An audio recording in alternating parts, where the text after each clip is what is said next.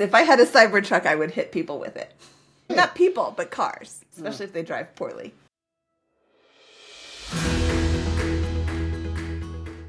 Hi there, my name is Mindy Jensen. And I'm Carl Jensen. And this is the Mindy and Carl on Money podcast, where we talk about what happens after you reach financial independence and quit your job so you can start living your best life. Why do we call it the Mindy on Money show? I was the one who came up with the name. We tried some other ones, so we landed on that.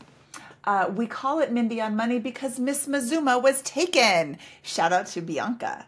You know, Bianca is somebody who has really figured out what her level of enough is. And why do you say that? Because she is not constantly pursuing more. Okay.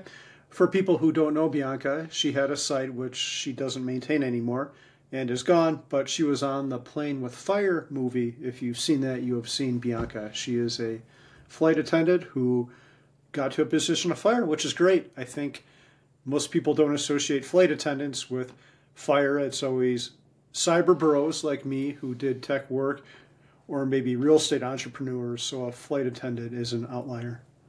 An outlier, but it makes a lot of sense. She's got an awesome story. I hope to be able to have her on the show to share it with you.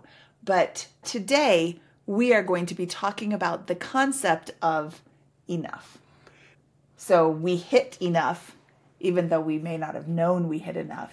And then we continued on. And I think that there are a lot of people, especially in the FIRE community, that are in the same position or will find themselves in the same position as we find ourselves today. I've said this before, the money part might not be easy, but it is simple. It's basic math. The psychology around money is the really hard part.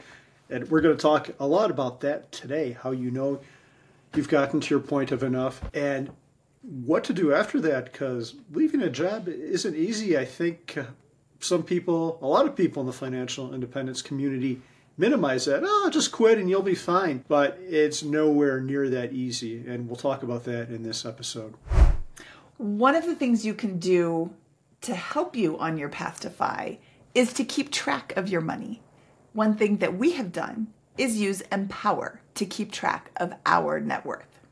Empower is pretty cool. It's free and secure. You enter all your accounts into this site, and it shows you a snapshot of your money that updates multiple times per day. So I can log in and see exactly what our net worth is and how it's trended and all kinds of other cool numbers. It's an instant financial snapshot, and you can learn more at mindyonmoney.com/empower.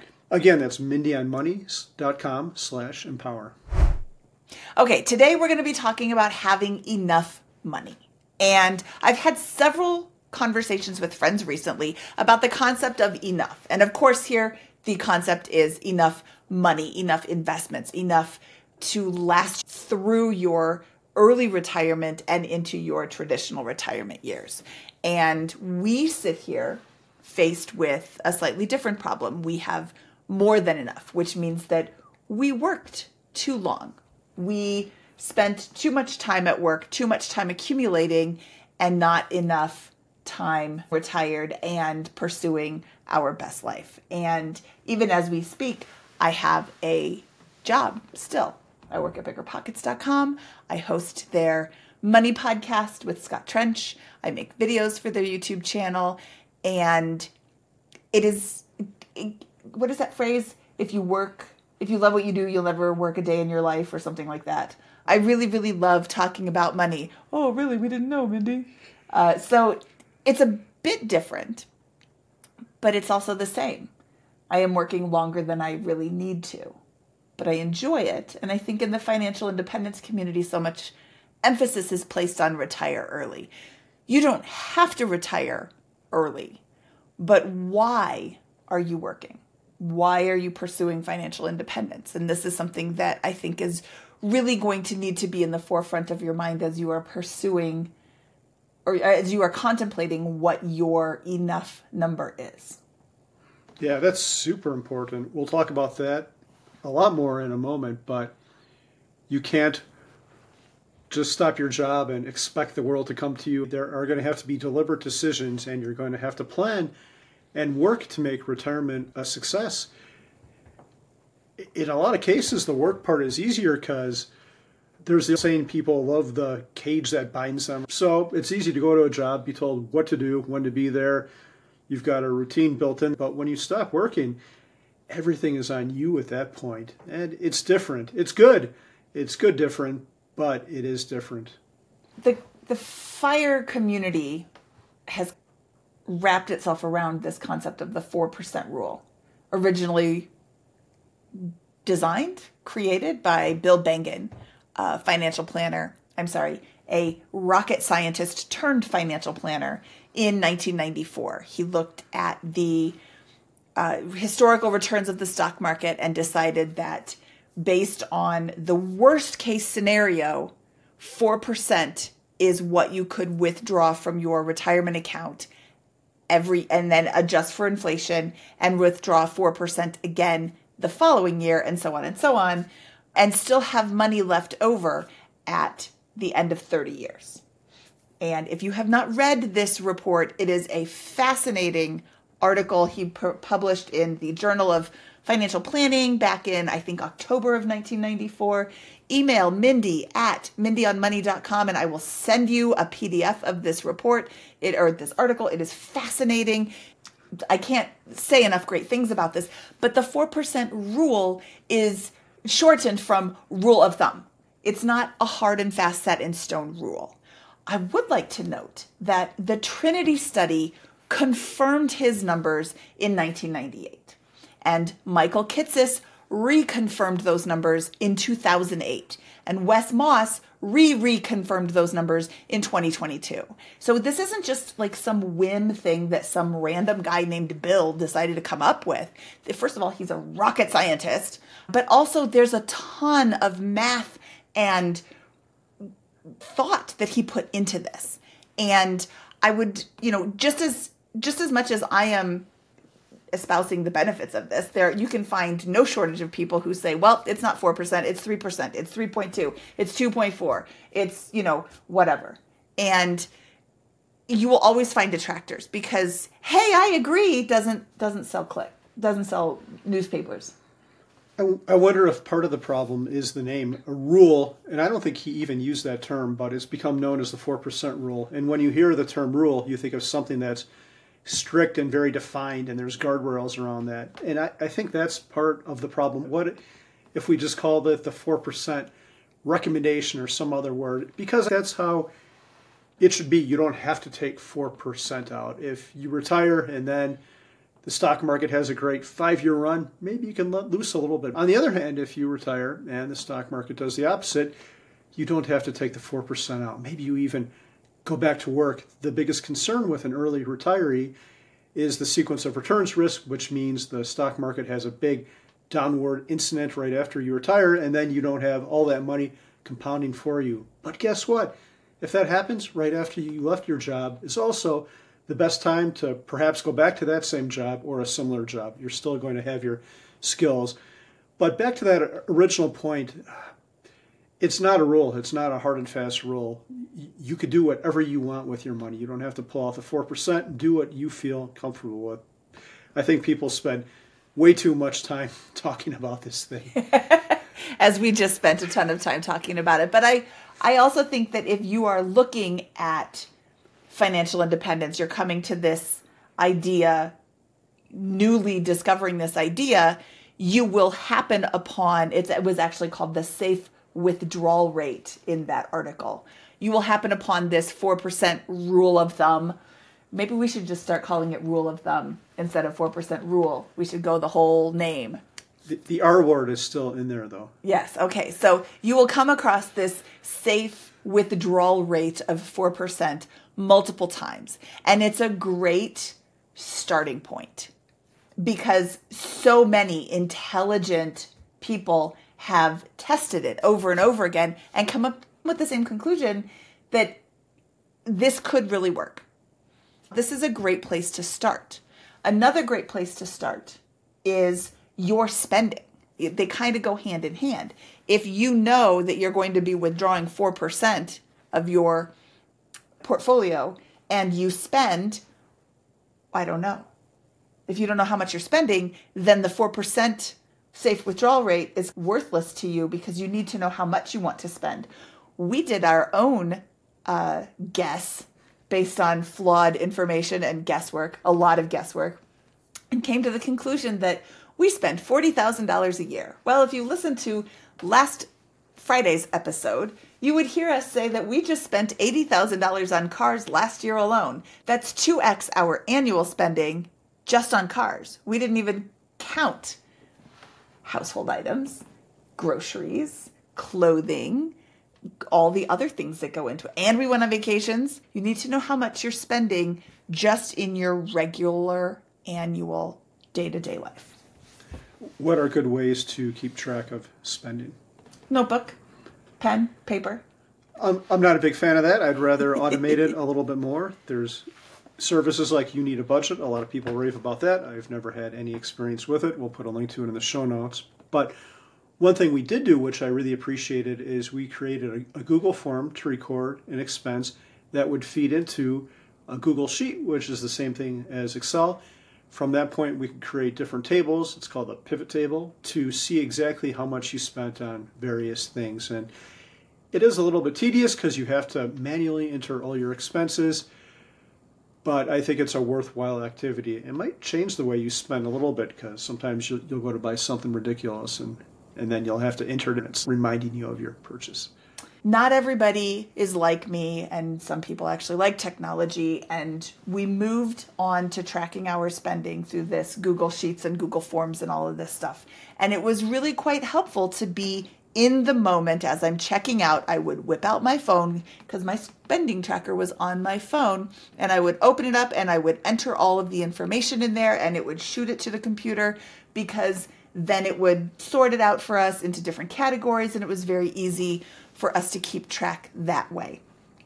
Bottom line is, however you choose to track your spending is for you. Personal finance is personal. If you've listened to my other show, you've heard me say that 100 times. And you just need to know how much you're spending. So to wrap this up, you need to know how much you're spending, and you need to know how much you're going to withdraw, your rate of withdrawal. And the 4%, I'm not going to say rule, the 4% thingy is a pretty good place to start. The 4% thingy, I like that. That's great. Let's move on to our next part. What we just talked about, I don't want to say easiest, but it is simple. Like I said before, it's only numbers. The next part, the psychology of actually stopping work, is much harder. So let's talk about what happens after you've done your numbers and you have enough to leave. Let's talk about leaving your job. You just quit and everything's perfect. The end. Thanks for listening. No, that's not it. I think leaving work is one of the greatest disruptions of life. You think of things that disrupt your life, and one of them might be a divorce, or your kids move out, or maybe a death. But this is one of them because you're at a job and you're spending about 2,000 hours a year at that thing, and then all of a sudden you're not going to do those 2,000 hours anymore. That's a pretty big void to fill, right? Yes, that is a huge void to fill. And if you haven't been planning for what you're going to be doing, a lot of what I have seen from Carl is actually retired. What I have seen in Carl's life is that he was going to retire, and then he did. And then what? And he had this list of 1 billion things that he was going to do. But other things creeped in because he didn't have a real set plan for afterwards. He spent all this time, but then afterwards it's like, oh, well, what am I going to do now? And things just kind of took up your life. And that's not necessarily bad, but it wasn't necessarily good either.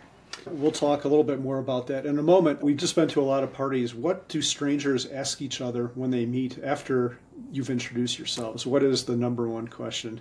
And I'm so guilty of this too. So what do you do for work? What is your job? Yeah, what do you do? That's the opener, right?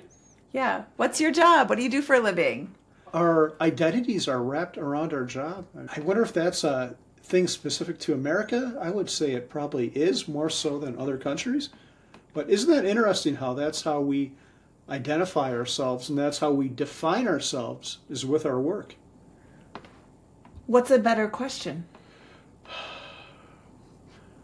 What's one awesome thing you've done this year? See, now then I have to think about it. When somebody asks me what I do, I have an answer. It's easy to start a conversation that way. Except if you're retired, in which case it makes the other person all uncomfortable and they think you have a terminal illness or something like that. Early retired. Yeah. Oh, I'm early. retired. Really? You don't look that old. Yeah, what's wrong with your life? Or that's another name that you're a slacker and you just don't want to work anymore. Do you mean unemployed? Yeah, do you mean unemployed or are you on the government dole? But what is a word that, or what is a question that we can ask people that we would love to hear from you, listeners? Email Mindy@MindyOnMoney.com or Carl@MindyOnMoney.com and let us know what questions you would like to see people asking instead of what do you do for a job? Or what questions do you ask instead of what do you do for a living when you meet somebody at a party? Yeah. Another thing that makes us hard to leave our jobs, and this one is near and dear to my heart, is much of our lives and friends are often at work. I remember at my first job, it was for a retailer that was big at one point but wasn't doing well. And the guy across the cube row from me got fired, and he was allowed to come back into his cube to retrieve all his stuff. And when he came back, he was crying. This guy had tears flowing down. I felt so bad. I started thinking about it, and this whole guy's life was wrapped up in this company. This company had like after-work sports leagues, and they had all these fun events for the younger people there, and he was involved in all of them. So when he lost his job, he also lost his life. And what makes it so pointed of a story is when you are working at a company, you don't really have a lot of control over how long you work there. If they don't want you to work there anymore, they're going to let you go. If you don't want to work there anymore, you can just leave. But it's not always up to you if you're going to stay or not, which makes it kind of dangerous for you to wrap your entire life around this one company. And finally, the last one we have on this first list is purpose. How many of us get a lot of fulfillment from our jobs? Like I thought, my job when I was doing my core task, I was a programmer. It was great. I was solving puzzles, like having fun all day. I didn't care if I didn't talk to anyone because I was just doing fun things with code. And I really enjoyed that part of my career. I don't think that's very helpful to be like, oh, I didn't talk to anybody, so I didn't care. But everyone has their own definition of purpose or fulfillment. And yeah, I'm trying to think of some other job. Maybe if you're an accountant, you like optimizing people's numbers or helping them out that way. If you're a doctor, you enjoy helping people. But that's a hard thing to get past in retirement. I think a lot of people feel lost. My dad was super lost in retirement. He had no idea what to do with himself. Yeah, you need to have things going on outside your job. And as you are thinking about your enough in terms of money, you need to be thinking about enough in terms of life enjoyment. Yeah. We're actually going to see some people later this week who had a plan to sell their practice but backed out of it. I think part of their thing, and I think this happens to a lot of us too, we get pretty good at making money and it's easy. We've got our systems in place. We're good at our job. We're making more than we've ever made because we've been working for 20 years. And money becomes a lot easier than it was when we were younger, and it's hard to leave that behind. So we find ourselves moving the goalposts, and then we tell ourselves lies to justify it, like, oh, the stock market has been bad, or there's a war going on, or this and this and this, and we find some information and cling to it, and then give ourselves an excuse to work another year. Let's talk about the moving the goalposts for a minute, because I think that a well thought out goalpost is great, but you don't always have all the information. So I don't want to slam moving the goalposts if you have new information, if you have new goals. Maybe you have a new baby, or you have a new place you want to live, or you've decided you were single when you made these goalposts, and now you've gotten married and you've discovered that you love to travel, so you want to move the goalposts. I think you start to get yourself into trouble in terms of enough when the goalposts keep moving, or they move for no reason, or they move because of somebody else's goalposts and you're trying to keep up. I'm not sure if I said it in this episode or if I've said it in other episodes. I work at biggerpockets.com, which is a real estate investing education website. And I have seen many, many real estate investors change their goals after they get a little bit of success. And some of the goals that they have are, I want to own 10 properties, and then they want to own 20 properties. Okay, why? Maybe the 10 original properties didn't generate enough income, and they think that 20 properties will generate the level of income that they need to have enough. Great. But then I see people with goals of hundreds of properties, or even thousands or tens of thousands of properties, and it no longer becomes the idea of having enough money so that you don't have to work anymore. It becomes this idea of, like, who's the king of the hill, who has the most units ever. And then it's like a contest. And, honestly, I don't think that there are some people I don't think will ever have enough. Well, one thing I want to back up a second, and I'm curious to hear your thoughts on this. Especially early retirement, it's never going to be comfortable. There's always going to be a leap of faith involved because you're going to have to trust uncertainty. You have no idea how the stock market is going to perform, and that's what most of us depend on. We depend on having that 4% withdrawal rate, and to get to that 4% withdrawal, we are dependent on the stock market going up higher. So I would tell people, if you're waiting to feel comfortable to retire, you might be waiting forever because you're never going to get to that spot unless you save like $100 million in cash and you spend $50,000 a year. I do think, and I notice this with myself, is it was a leap of faith, but you get more comfortable over time. It gets easier. Well, let's dive into that. What made you comfortable leaving your six-figure job? I don't think I was. I knew I had to do it, so I forced myself off the cliff. That's really interesting. I thought you were going to say the fact that I had a job. That definitely made things easier as well. And that was a strange situation. We had not planned on that, right? It just so happened that about the same time I left, you went back a short time before, but we had never expected that. And that definitely makes things easier, but it wasn't necessary. We'd be fine if you weren't working. We would be fine if I wasn't working, but I think that it would be very nerve-wracking for you if I wasn't working. And I think that we owe it to our listeners to acknowledge that. Yeah, I agree. You definitely couldn't get your Cybertruck if you didn't have a job. Oh, I'm going to quit. That will be a big expense. We shouldn't spend that money. We should just give that up. Yeah, let's talk about some strategies to help others who are considering early retirement. I think we've got some really good tips here for people. And the first one is something I actually did at my job, which was super great. I went part-time. I went from like 4 or 5 days a week down to 3 days a week. So I just went from Tuesday to Thursday. This did two pretty important things. It still provided us with enough money to cover most of our basic needs.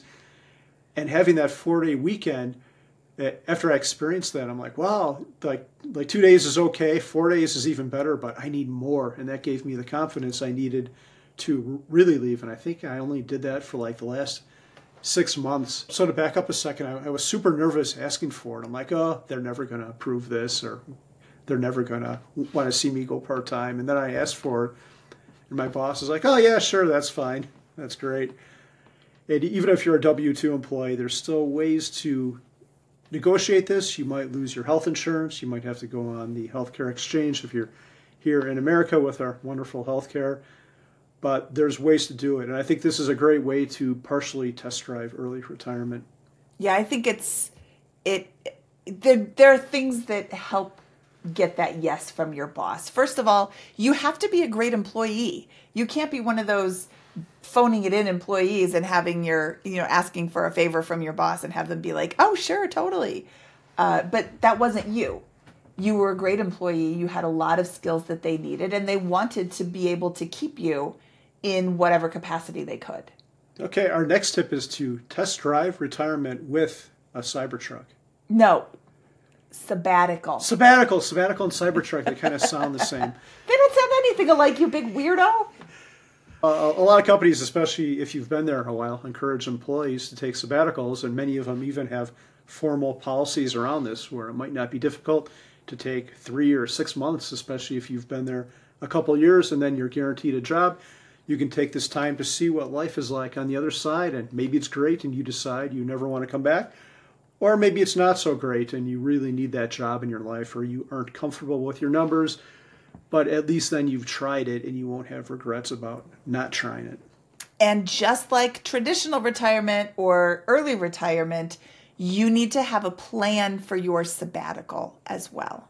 Have a definite time length, have a list of projects you want to get done, or a list of books you want to read, or TV shows you want to watch, or exercises you want to do. Whatever it is that you're going to do in your sabbatical, have some sort of structure so you don't get to the end of the sabbatical and be like, what did I do for the last X number of months? That's not going to be helpful at all. Our next tip, some companies encourage you to take time off longer than sabbaticals. I'm thinking about Apple specifically with this. I think if you leave in good standing, their policy was and still is that you can take up to like 1 or 2 years off and pretty much always come back to your job. And I suspect other big tech companies are like this too. Part of the reason for these policies is right now workers are so hard to find. So if you're considering anything like this, I think now is the golden age to ask for a little bit more from your employer. And again, being a great employee is the first step to being welcomed back. Okay. So our next couple revolve around what I talked about with my old coworker who cried when he lost his job. Establish a life outside of work. And this is easier said than done, especially if you've got kids. You're probably not going to have a lot of time, but think of things you might want to do after you quit your job. Some people don't know they're lost and they go back to work. You don't hear about that often. But I would try to encourage people to try different things and experiment with different hobbies, different art, I don't know, whatever moves your boat. What would you do in retirement? In retirement, there is a long list of books that I'd like to read that I just don't feel like I have time for right now. I'd like to write a book or several books.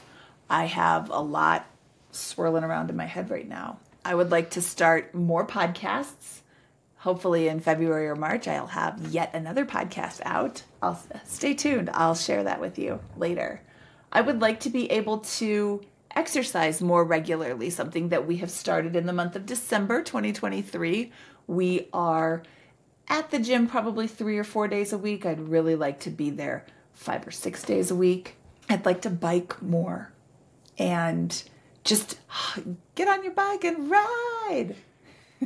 Is that a Queen reference? That is a Queen reference. Nice. I just want to stay active.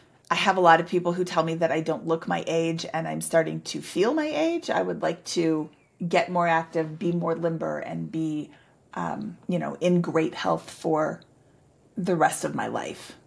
I don't think there's any classes that I really want to take. Like, I definitely don't want to go back to school. My school history can be summed up by D's get degrees. Woohoo! A little bit of travel. But I have a really great life right now. I would like to have it more leisurely. How about you? What I did when I left my job is I overcompensated by trying to do too much and signing up for a million different projects. We bought another house to flip, which I'm still working on. We were in the middle of the flip at the time. I think it's a good idea to err on the side of doing less. It's okay to be bored and just...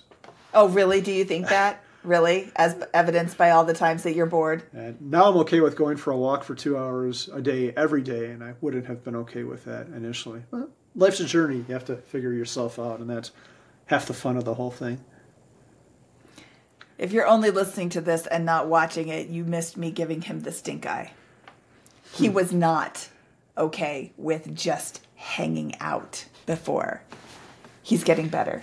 I'm wearing him down.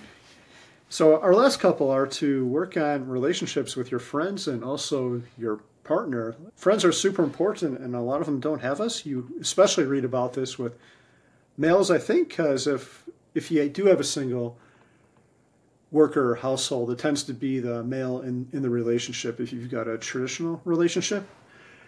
So a lot of men are, Mindy's looking at me like I'm nuts again, a lot of men are especially lonely after they've worked a whole career and then they leave and everything they knew was at work. So work on that stuff beforehand. But also your partner. I think this has actually happened to at least one person I know. It's no public person, so don't speculate, internet people. But if you don't work, you're going to be around your partner a long time, and a job, especially an intense job where you're at work a lot, can mask a lot of those issues. But all of a sudden, if you're thrust into a life together, you're going to have to know how to negotiate that, and you're going to have to be on good terms with your partner. So work on relationships. Yeah, that's really important. And that's not something that you can, okay, we're retired, now we're going to work on our relationship. You need to start that now. Date your spouse. And I know that me being in your life more often is a big enhancement for you, right? Yep, sure is. We have a big house, and we can we can get away from each other when we need to. So we have created a document that we are going to link to in the show notes. You can find this worksheet at mindyonmoney.com/enough. It's kind of a guided tour to help you work through the things you need to think about when you're trying to determine your enough number, because the 4% safe withdrawal rate is a great starting point, but that's not the end all be all. And I know that if everybody listening has heard me espouse the benefits of the 4% safe withdrawal rate thingy on multiple podcasts, but it isn't written in stone. So you do want to do a lot of different thinking exercises as well. Number one, read the original 4% rule article. And again, if you can't find it online, it can be kind of difficult to find. I found it. I saved it to my computer. If you'd like a copy, email mindy@mindyonmoney.com and I will email it to you back. It's very quick. Just, hey, can I have the 4% rule article? Sure you can. Thank you so much for listening. Determine your FINE number after you've read that article based on the information that you find in the article and based on your spending now. It wasn't the $40,000 we thought we were spending. It's more like 80. What would be your number one tip for your enough and stopping your job? I was going to say determining what kind of lifestyle you want to live in your retirement, your early retirement, your traditional retirement, whatever, determining what kind of lifestyle. So definitely discuss it with your partner if you have one. What is your level of travel going to be? How much will you be supporting others? Are you going to have children? Do you have children now? Are you going to retire when they're 10? Are you going to retire when they're 27? How old are you going to be when you're retiring? How many years do you want to retire? Where are you going to live? If you're going to live in California, that's going to be a very different number, very different enough number than if you're going to live in Southeast Asia. What's your level of health? Are you going to need care, constant care? Do you have chronic diseases? There's a lot of different factors at play, but your general lifestyle that you are going to be pursuing is going to be a huge factor in figuring out your enough number. I'm going to give advice that might be the opposite of what you said. And all I'm going to say is, it's 3 words, and then I'll expound on it. Don't be rigid. I've been retired for almost 7 years now, and my life looks so much different now than I expected it to be. And in many ways, it's better. But there are things that I could have never anticipated. And that's one of the glorious things about financial independence. If you would have told me I would have owned a co-working space 7 years ago, I would have thought you were nuts, and I wouldn't have been able to do it if I still had a job because it consumes some of our time. Or like I'm writing a book now, I wouldn't have had time for that either. So don't be rigid with anything, with the money part either. And I'll say something that a lot of people are going to cringe at. If you're not at even your 4% rule, but you have significant savings, you don't have to wait till you've got that to stop your job. You can take some time off while your kids are young and go back to work after that. Nothing has to be set in stone, and your journey is going to be different from everyone else's. Take some chances. I think early financial independence is taking some chances. But I would err on the side of even being a little bit more, I don't want to say reckless, but definitely don't say reckless, because then people are going to be emailing us in 10 years. I quit my job and now I have no money. You should be doing things that scare you every once in a while, that get you out of your comfort zone, because that's where you grow. And leaving your job, even before you get to your big number, to explore some incredible opportunity, to spend time with family, to get in the best shape of your life, that might be a worthwhile thing to do, even if it's going to give you a little bit of queasiness when you initially do it. Push yourself off the cliff. Be thoughtfully reckless. Very thoughtfully reckless. Take calculated risks. Yeah, calculated risks. I'm and have a safety net. Yeah, I'm so happy I did. My life could have taken two different directions. I could have been in a cube for the next 20 years, writing code on a computer, which might have been fine. We would have died with massive amounts of money because we have excess money right now. I can't imagine what it would have been if I would have stayed working, but I would have been in a cube having someone else tell me what to do. Or I could have the life I do now, which is a great big open book where I can exercise for 2 hours a day. I love going to the gym and just working out without a time constraint, spending time with the kids, never saying no to something that your kids might want to do, like go ice skating as our kids are doing now, or reading a book to them, being able to embrace opportunities that come at you, which you wouldn't have been able to do otherwise. The girls are going to listen to this and be like, oh, they're never going to tell us no again. We still tell them no, but it's not based on money. And our kids aren't going to listen to this. They're probably not. Mom and Dad, you're so boring. You're always talking about money. I just want to get pizza. Okay. Well, I think this is a good place to wrap this up. Where can people find us? People can find us at MindyOnMoney.com. You can email me, Mindy, at MindyOnMoney.com, and email Carl at MindyOnMoney.com. Or you can find us wherever podcasts are. And if you want to hear about Mindy's Cybertruck adventures, go to MindyOnMoney.com/CyberMindy, all one word. Yeah, there's nothing there. There will be. Oh, great. It'll be awesome. Totally worth your time to type that out. And next week, we are going to talk to the J.L. Collins of The Simple Path to Wealth and Pathfinders fame. I call him the blog father of personal finance. The blog father. The godfather of personal finance. No, blog father. The blog father of personal finance. Thanks for listening. Bye.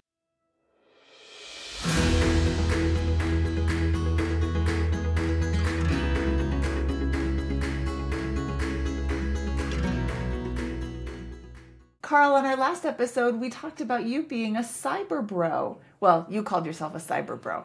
I called you a cyber nerd, and you are proving me right with your cyber nerd shirt and your little cyber nerd Christmas tree ornament and your little cyber nerd remote control truck.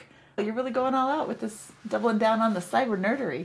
We should tell the audience what I'm wearing and what objects are around us in case they are not watching on YouTube. If you're not watching on YouTube, you are missing out on this amazing Cybertruck display of affection. I have a Cybertruck shirt on. We have a little Cybertruck remote control toy.